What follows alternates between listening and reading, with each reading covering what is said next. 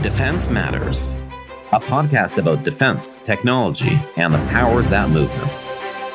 An Israel Defense production in association with IAI.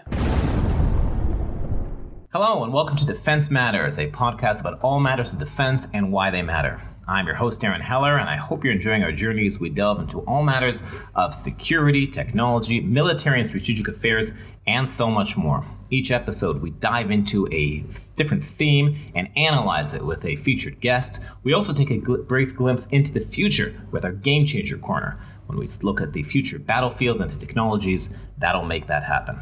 A quick note before we get started, we're available on a variety of outlets. We're on Spotify, on YouTube, on Anchor, Apple, so wherever you get your podcasts, please like, subscribe, and follow us wherever you get your podcast. Now let's jump right into episode 7. Last time we talked about President Biden's upcoming visit to Israel and all the ramifications of that. Today we're going to focus on the other destination for Biden, Saudi Arabia. It's the kingpin of the recent improvement with Israel and its Arab neighbors, and the Abraham Accords have gotten it closer to the UAE, to Bahrain, to Morocco, and others. But looming over it all is Saudi Arabia, the big regional force here. There's a lot of history to unpack, and everyone's waiting to see how that will evolve into perhaps full normalization. So to discuss that and a whole lot more, I'm really glad to be joined today by Uzi Rabi, an expert on Saudi Arabia and director of the Moshe Dayan Center for Middle Eastern and African Studies. Welcome. Pleased to be here. Thank you. Thank you, Uzi. So let's jump right into it. Let's talk about Saudi Arabia. It is the big player here. It's always sort of like in the background with all these other things. Before we get into the questions, can you tell us just a little bit about its history, its traditional role in the Middle East, and how things have sort of started to change regarding Israel?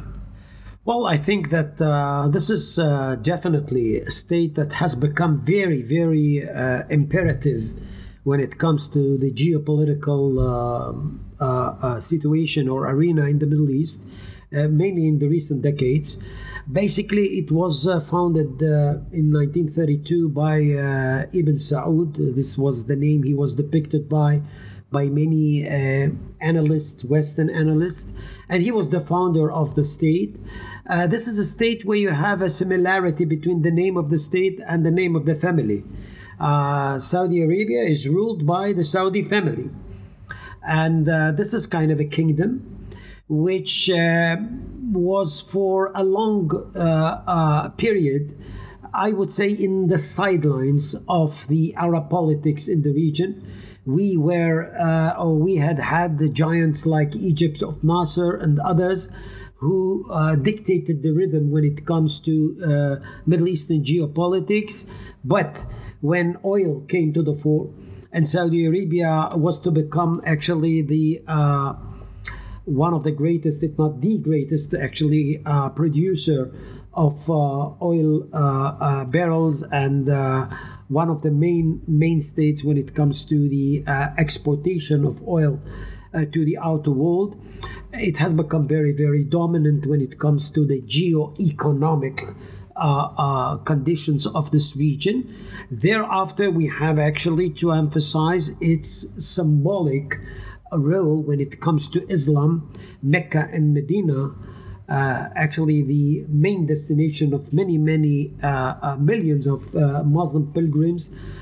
Year by year, actually, they are, of course, visiting Saudi Arabia, and the whole notion of the guardian of the holy sites when it comes to Mecca and Medina, this is another title that every Saudi king is wrapped up by. I mean, this is something which is very important. Now, what we got here recently is kind of a real change. Why? At a certain stage, the Middle East become an arena of perils and threats for the kingdom. On the one hand, this is the animosity with the Shiites and the Persians, something that comes from times immemorial. Saudi Arabia and Iran, in a picturesque way, I would say that these are both ends of the Middle Eastern spectrum. Second, you got, of course, lunatics like ISIS and Al-Qaeda, which became something which of great menace to Saudi Arabia. And the third thing is Muslim Brothers. All these forces were to get sort of a momentum in the post-Arab Spring period. And this by itself made the Saudis come up with something which is no less than a U-turn when it comes to Middle Eastern geopolitics, especially as from 2017, a new guy came to town, so to speak. His name is Mohammed. He is the son of Salman, the king. So Mohammed bin Salman. MBS. MBS in English, of course. And this guy came up with something which is not only fresh when it comes to Saudi Arabia and Middle Eastern geopolitics, but on top of that, he came up with a different set of priorities. Well, we're going to get to that. I got questions about MBS, got a question about Saudi Arabia. First, let's just talk about the approach to Israel. Historically, they're hostile to Israel, as all are, but things have changed in recent years, and the conventional wisdom is that it's all about Iran. It's the conventional wisdom. Iran is a threat to everyone, so my enemy's enemy is now my friend. Is it just that, or is there more to it? No, it's not just that. Partially it's true. I think that this is something which is very important, what you just said. Saudi Arabia basically is a very anti-Israel, I would say anti-Jewish state, an origin when it comes to the founder, Ibn Saud, the founder. I mean, with the passage of time, Saudi Arabia has become kind of a pro-Western pillar in the region. And this whole thing actually was to be built up on kind of a pact between America, US, and Saudi Arabia. It was concocted by Kissinger, the then foreign minister of the US. And basically that was the deal. We are going actually to make sure that prices, capacities, and stuff which is related to oil industry is going to be carefully kept in accordance with the Western world or the free world interest. You are going actually to make sure that in times of crisis, you are going actually to become our patron, as was the case in 1990. Let me remind you, when Saddam Hussein invaded Kuwait, the Americans rushed in and they rescued actually not only Saudi Arabia, but other Gulf states. That was the deal. What was changed is that America changed its priorities. And basically, when we are trying to understand what happened in the back of mind of the Saudis, they got feared or became afraid of a certain geopolitical development here, by which the US of America is having kind of a different set of priorities when it comes to the Middle East. The Middle East is of secondary importance. That meant for the Saudis, as well as other pro-Western states in the region, that in time of crisis, you cannot count on the Americans to do the same. Well, it's interesting. So it's ironic. You used to think that, Israel's interests here were based on the American ones, but ironically, because America's less here, then Saudis are saying, maybe we should look to Israel as a potential ally. Exactly. This is the bottom line was that Saudis, we should be proactive. We should find out some other elements or mechanisms by which to better our situation. And the road was there, and it was taken by Mohammed bin Salman that said loud and clear. And there was kind of an article he came up with. Israel is not our enemy. And if Israel actually should be looked at in a different way, it could become kind of a very, very, I would say, efficient partner when it comes to bilateral scale and multilateral scale. Now, bilateral scale, we have a lot to do with Saudi Arabia, and basically beneath the radar, a lot of things are being done when it comes to cyber technology, new technology, economy at large, trade, etc. When it comes to geopolitics, yes, you are right. Iran is there, definitely. And you can actually practice the art of my enemy's enemy can be my friend.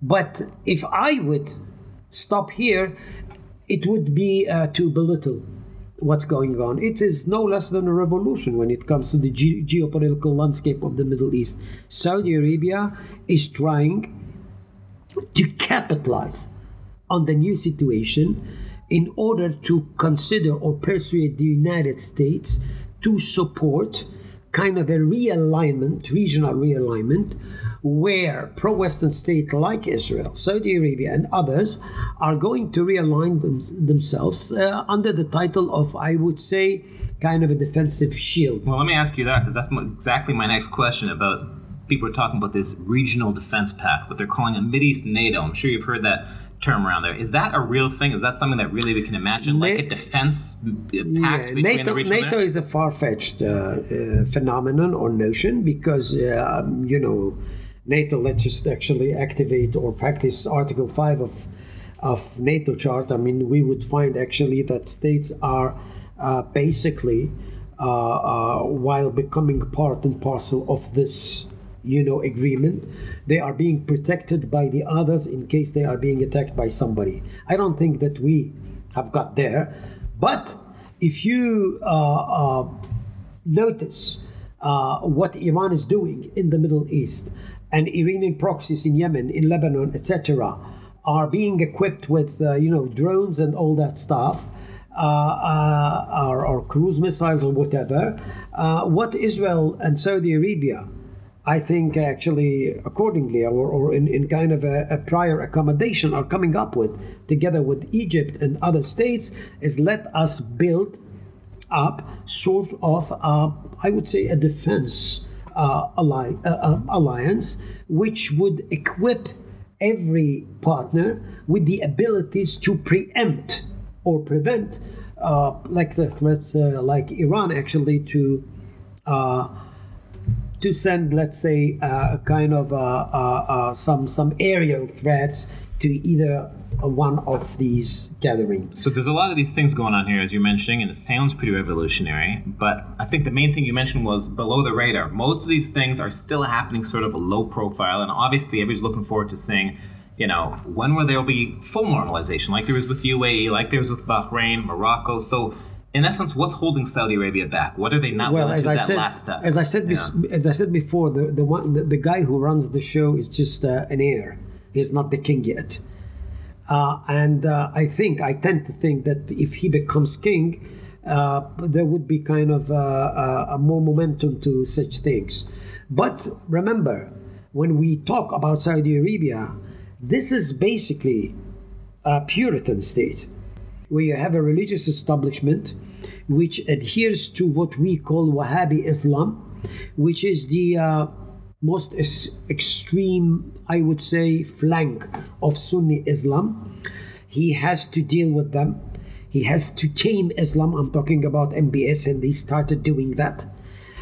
He has to deal with his own family. This is a huge royal family, more than 13,000 princes.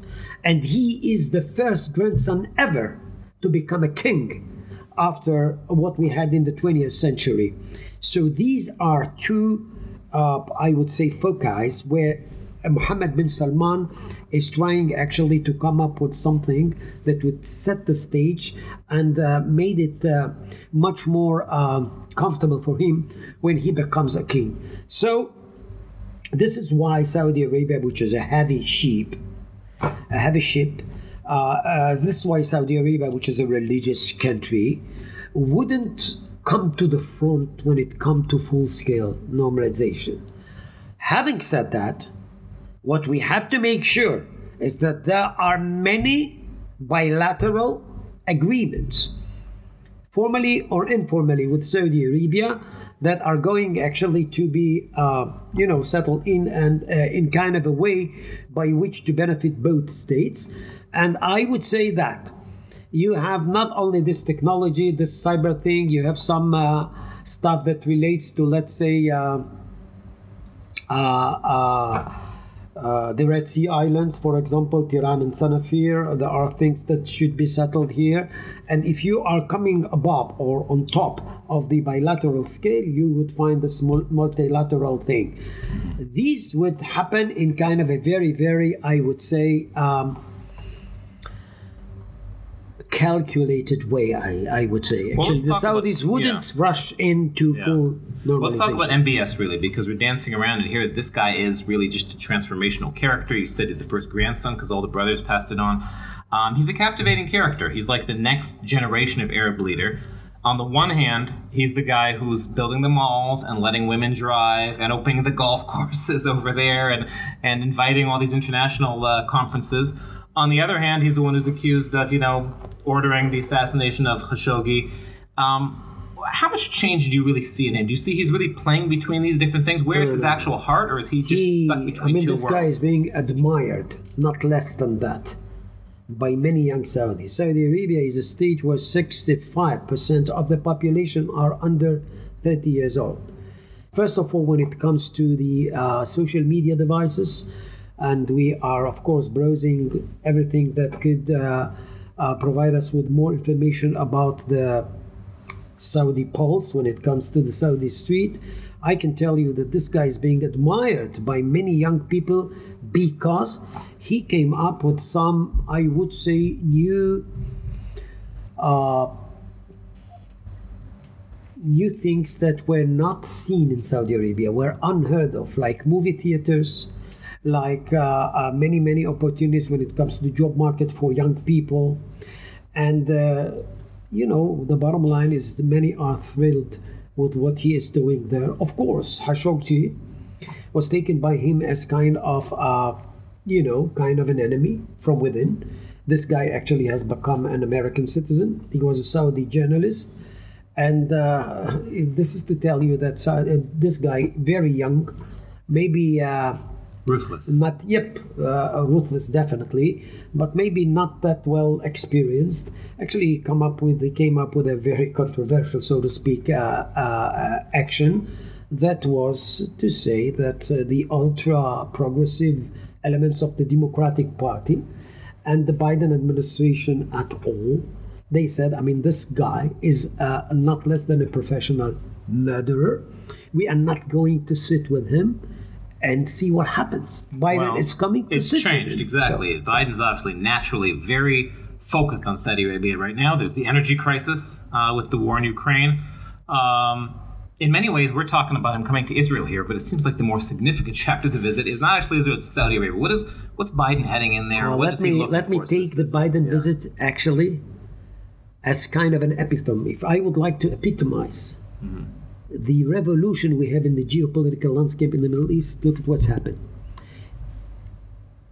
American president is coming to the Middle East. More often than not, that was kind of the main story, was the Israeli-Palestinian dispute. Well, what he is going to do while visiting Ramallah is just to pay lip service to that. We know that. The whole issue, or the elephant in the room, is Saudi Arabia, and this is what we are trying actually to say here. What we do see is kind of a side effect of, or extension of, the Abraham Accords, and the Abraham Accords was no less than a geopolitical revolution by which Israel was normalized by many Arab states. Yes, there is a problem with the Palestinians. Palestinians are a problem with Israel, Israel with Palestinians. The problem is still there, but this is not anymore the elephant of the room. What is going on now is just to tell you that Arab states are devoting themselves to their particular agenda. They are not willing to sacrifice actually any other, I would say, big issues at the expense of their interests.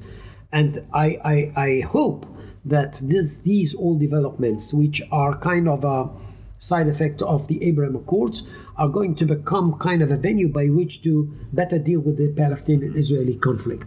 But, the whole priorities and the set of priorities have been changed here. We should be thrilled about that, because Israel is definitely part and parcel of the Middle East, for better, for worse. Wow. We have many problems, but Saudi Arabia could tell you loud and clear, Israel is another legitimate player when it comes to the Middle Eastern landscape.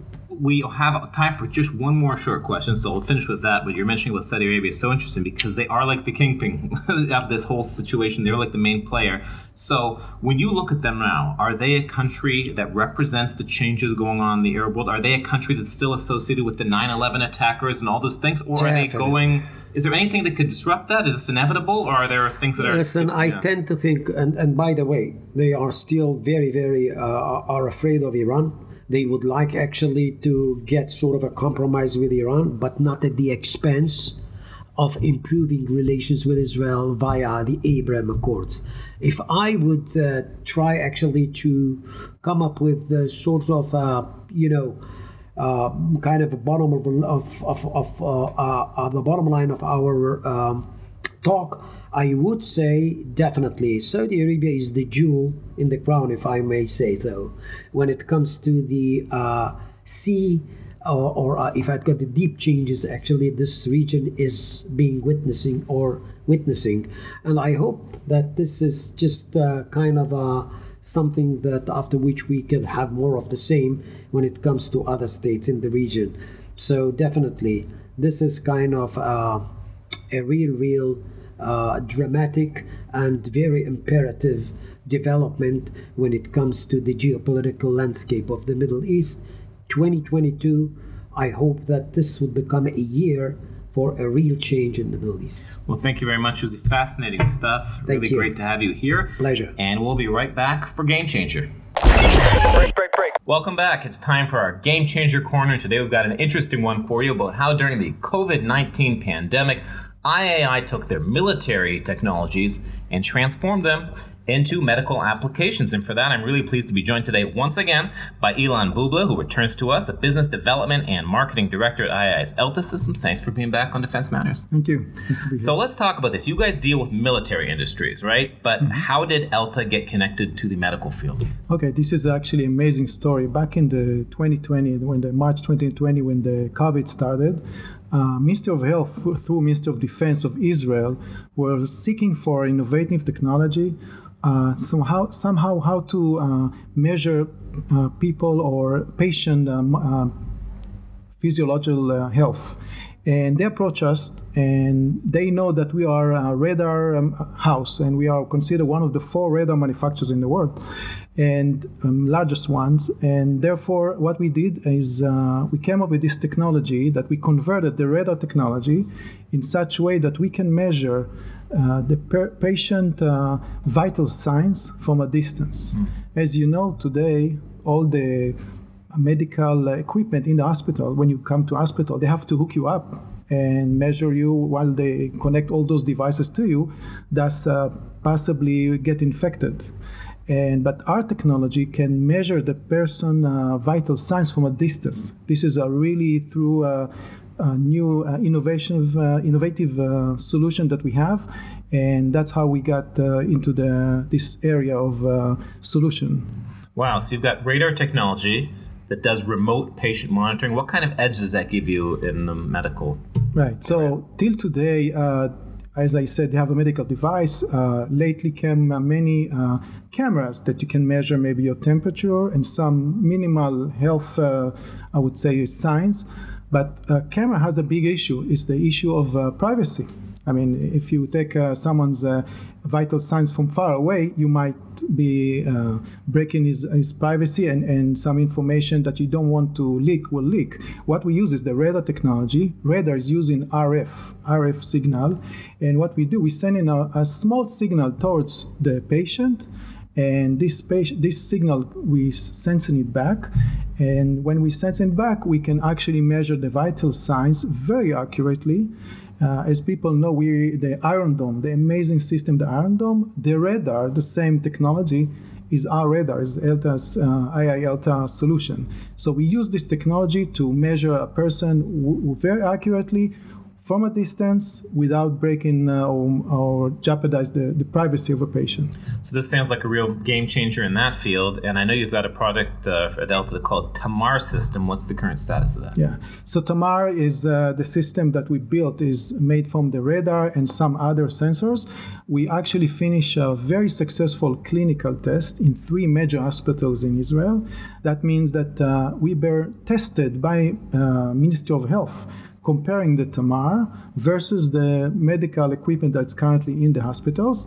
And amazingly enough, we are accurate, a same accuracy as the medical devices, but we are not connecting to the device. We're actually steering a person, and by analyzing, after a few seconds, we can see his pulse, his breathing rate, and other respiration signs, and get full scan of the body and give the information if this person have suspicious of illness or not. Fascinating stuff. Thanks. It's interesting to see how military applications get to the medical world. It's Correct. really interesting. Great. Well, thank you very much. And that does it for this episode of Defense Matters. We'll be back in 2 weeks for our last episode before we go on a summer break. But not to worry, we'll be back in the fall with more of Defense Matters. And until then, I'm Aaron Heller saying goodbye. We'll see you next time on our next episode of Defense Matters.